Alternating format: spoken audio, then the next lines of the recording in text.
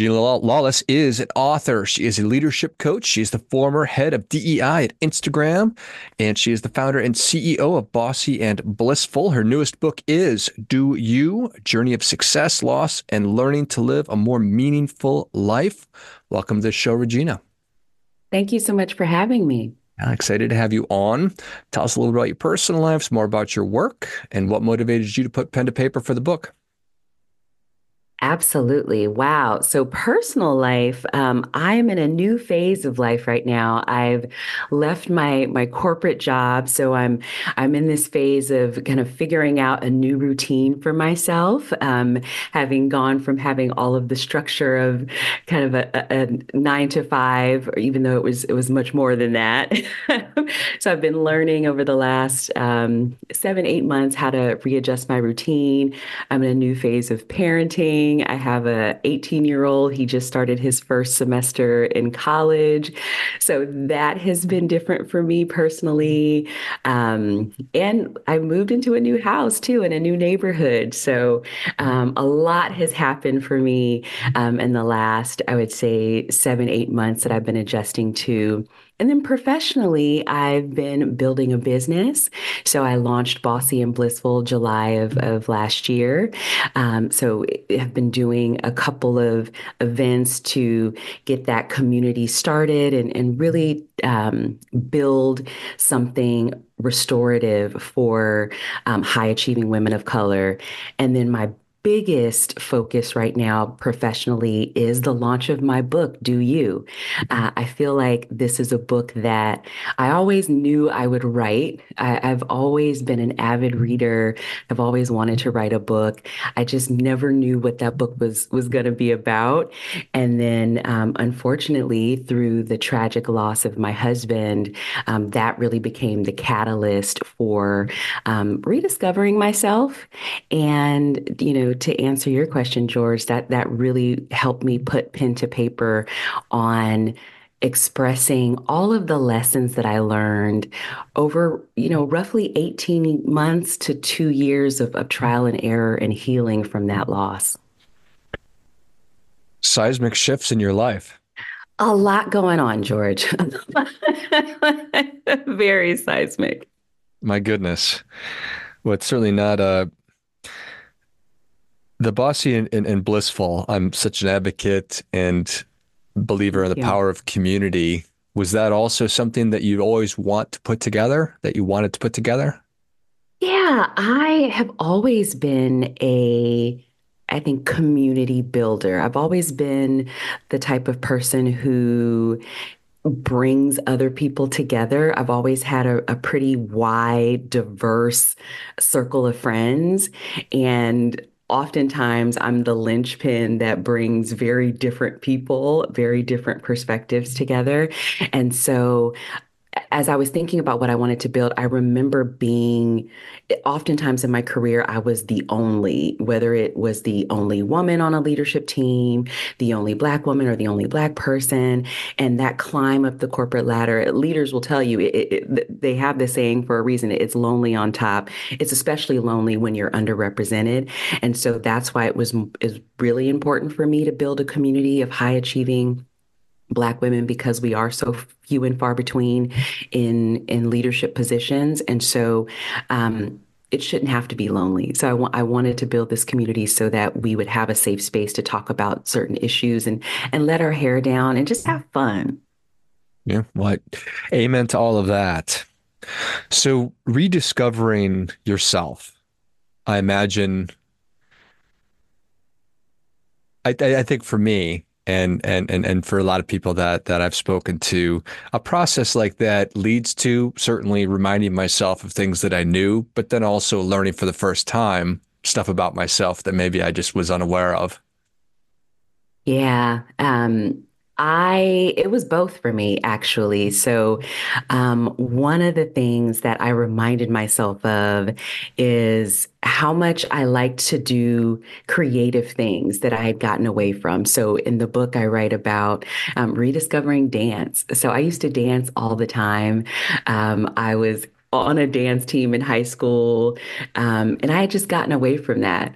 And during this discovery, it was around my birthday party. I decided to throw this lavish birthday party for myself, just to treat Yeah. myself. And I had come through some, kind of the kind of some of the hardest parts of the grief. And so I threw myself this birthday party and I hired backup dancers to to dance with That's me at amazing. my birthday. It was awesome. Okay. Like, it was amazing. So things like that, I rediscovered that I'm actually a good dancer and I Yeah. love to dance. And then I discovered things about myself that I didn't know. Just how resilient, that had never really occurred to me. I've been through a lot of things in my life, but going through something like this, I was 40 when my husband passed away. Our son was 15. I had just started my job at Instagram, kind of as head of DEI, about 6 months prior to my husband passing. And so I didn't realize how resilient I really was. So I got to learn that about myself. Um, and just how much I value freedom and adventure. I didn't know that about myself. I knew that I liked to travel, but I got a chance to do a lot of travel, a lot of, both solo, some with friends, some with family. And I discovered that about myself, that I value that freedom and adventure. So that was new. Yeah. That's certainly, it's different stages or seasons of life. Certainly when you have kids and a big job and just it's easy to not focus on doing fun things and to think about my inner creative, which I rediscovered mine a couple of years ago also, and to travel on your own. Oh my goodness, what Mhm. a weird phenomenon that you would have thought that was crazy 5 years ago. Yes. Yeah, and that was really strange for me because I had not traveled by myself. I was always with family, or it was a business trip. And so I guess technically you could say I've traveled by myself for work, but this was different to travel by myself for leisure. And it gave me the space that I needed. That was actually one of the first things I did within that first 3 months of my husband passing.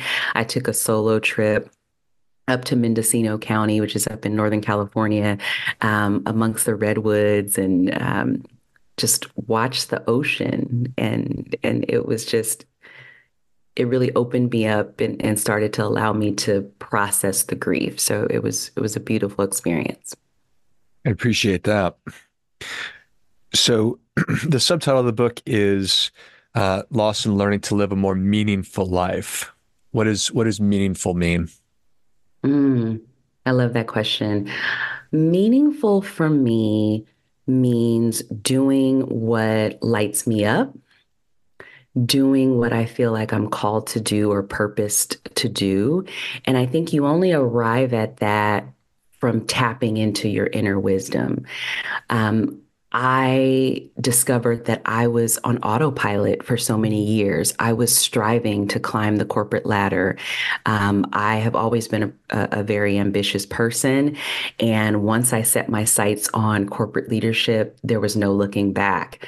But in that, I had to do so much to get there, so much personal sacrifice, so much conforming, so much stress and overwhelm that I had gotten away from me at my essence. And I'd gotten away from that creativity, that lightness, that fun, that joy. And so through this, it really took stripping such a major part of my life, the loss of my husband, to really strip me back down and come back to my true self. And that's where I discovered that at my core, I'm a person who loves people, and I love to acquire knowledge and share that knowledge with other people. And meaningful to me is when I'm able to do that, when I get to do speaking events, when I get to coach people, when I get to create community and be amongst people and share and break bread. So I think whatever that is for you as an individual, I always say, think back to what you enjoyed doing as a child. All the things that are meaningful to me now showed up in my childhood: the dancing, the music, the talking to people, the friendships. So oftentimes our childhood gives us cues and clues of what we find meaningful. Isn't that the truth? We're just so busy living as kids, and then we make that shift into, for lack of a better term, survival as we're climbing the corporate ladder and wearing the clothes we're supposed to and doing the things we're supposed to and talking the way that we're whatever that is. And certainly people who are listening can identify with that phenomenon. Do you think without the experiences that you had, would you have arrived at that place, or would have just have been, I'm just inside the belly of the beast. I'm working inside this Fortune 500 company. I'm going to keep doing what I'm doing. I would have absolutely kept doing what I was doing. I needed that disruption. It's like the Matrix. Like I Yeah. needed to be taken outside of the Matrix to really see it for what it was. So I'm thankful. I actually don't regret any part of my experience because I do believe everything happened the way it was supposed to happen. And had it not been for the loss of my husband, I wouldn't be able to see it, kind of step back and see things more clearly and have the perspective that I now have. But yeah, without that, I would have continued the status quo. I think in a lot of ways, you getting older is this is it sounds so dumb. I think about people like Charles Barkley. He is an absolute national treasure because he says Yes. what's on his mind. And we universally love Charles Barkley. He's like, this Yeah. guy's amazing. And he's sort of always been that way. But I think to myself, well, why don't I just be myself and say what's on my mind, regardless of what I think that the impact is going to have on other people? You know what I'm talking about? Is that sort of what we're talking about here? Yeah, I do think you come more fuller into yourself with age. And I think that is also part of my journey. I think now that I'm in this next phase of my life, I'm in my 40s now, the things that used to be so important to me, or the things I used to um, I think worry about. Just I realize now, after you've gone through cycles of things, you realize like, okay, these are just the ebbs and flows of life, you know. So that's one thing. I think you have enough, like you have a bigger data set, right, to pull from, and you know that you've been through some things before. You know if you've gotten through it before, you can get through it again. But also, yeah, I think something starts to happen where you just don't, I don't know if it's, I just don't even have the energy to care anymore as I've gotten older. Just like, it's just being more comfortable in my skin, that I am more comfortable saying and being and not conforming as much. Cause like, this is who I am and this is what you get, take it or leave it. But that, you don't have that perspective or that confidence in your 20s. I know I didn't. I was immensely concerned with what everybody thought about me in my 20s, and I'm not as concerned now. Yeah, certainly the same for me. And yeah, getting older, you have less F's to give and you get a little bit of money. And not that Yeah. not that I have Charles Barkley FU money necessarily, but is that is that one of the, for lack of a better term, again, an unlock that you're interested in helping people to get to quicker? You don't need to be 50 years old or whatever to be yourself. You don't need to be the CFO, whatever. And it doesn't, being you is not necessarily dependent on your position or your bank account, your age. Yeah, it. that is something that I absolutely hope that this book will give people not only permission to be themselves, but a guide to do that. And in the book, I lay out this framework of reconnecting with your emotions, restoring your body, reframing your beliefs, renewing your spirit, and once you've done those things, reinventing your routines to make them stick. But I do firmly believe that I could have been a truer version of myself earlier if I wasn't so concerned about um, acquiring status and playing the rules of the corporate arena. Now, don't get me wrong, like playing those rules had some benefits. You know, it certainly, Sure. I certainly acquired some things, and that allows me to live a comfortable life now.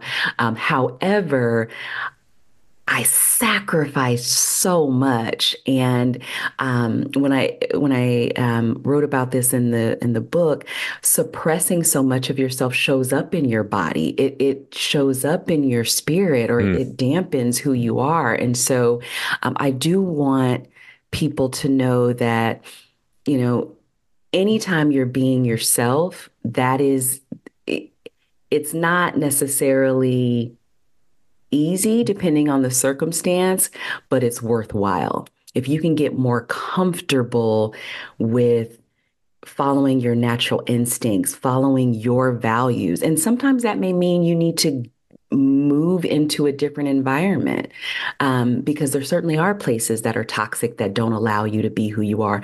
That's a signal that you may need to pick up your things and move to another environment where you can be the fullest version of yourself that makes you happy and more fulfilled in life. Really well said. And I love we, me, I have a tendency to try and separate all these things into my neat little buckets. And this is where that goes, and this is where this goes, and this is da da da da da da da. And that's fine and well, but it's also flawed because all these things are interacting. So my spirit, my body, my mind, my career, all these things are touching one another. And to try to segment them off and to it's do that at your own peril. Yeah, I was the queen of compartmentalizing. Like I would just, you could have a disaster happening. I'd be like in crisis at home, but would go to work and no one would know anything was happening. No one would be, the wiser. And I would suffer in silence so much because I wanted to appear that I had it all together and had the answers. And I didn't want anyone to perceive me as being too emotional or not as competent or whatever the thing. But I did suffer at my own peril. To your point, I just developed a lot of stress related illnesses because I was suppressing so much. And so now this book is actually the culmination of me learning to put it out there, and I struggled. It was a decision point for me, right? I went through a lot. I could have not put it out to the world, but I found that it could be much more powerful to strip back the layers, to show other people, and again, give people permission to be a more fuller, real, human, whole version of themselves. I love it. Well, Regina, thank you so much for coming on. Thank you for sharing your story and what you've learned, which will help so many other people to get closer to leading whatever their version of a meaningful life is. So, where can people learn more? Where can they get their copy of Do You, A Journey of Success, Loss, and Learning to Live a More Meaningful Life? Yes. Well, people can grab their copy on Amazon, also barnesandnobles.com, and hopefully in a book retailer near you. We're trying to push the book out to as many local retailers as possible. But also check me out on my website, reginalawless.com. You can also find me on LinkedIn at Regina Lawless or on Instagram at regina.lawless. I was going to ask if you're on Instagram after having worked at Instagram. So, Yes, yes. I have no secrets to the algorithm. I'm right. struggling on there like the rest of y'all. but I am there. That's awesome. If you enjoyed this as much as I did, show Regina your appreciation and share today's show with a friend who also appreciates good ideas. Pick up your copy of Do You? Journey of Success, Loss, and Learning to Live a More Meaningful Life at Amazon, Barnes& and Noble, hopefully your local bookstore, and then go to reginalawless.com. Find her on LinkedIn as well as Instagram, and I'll certainly link all those in the notes of the show. Thanks again, Regina. Thanks, George. Until next time, remember, do your part by doing your best.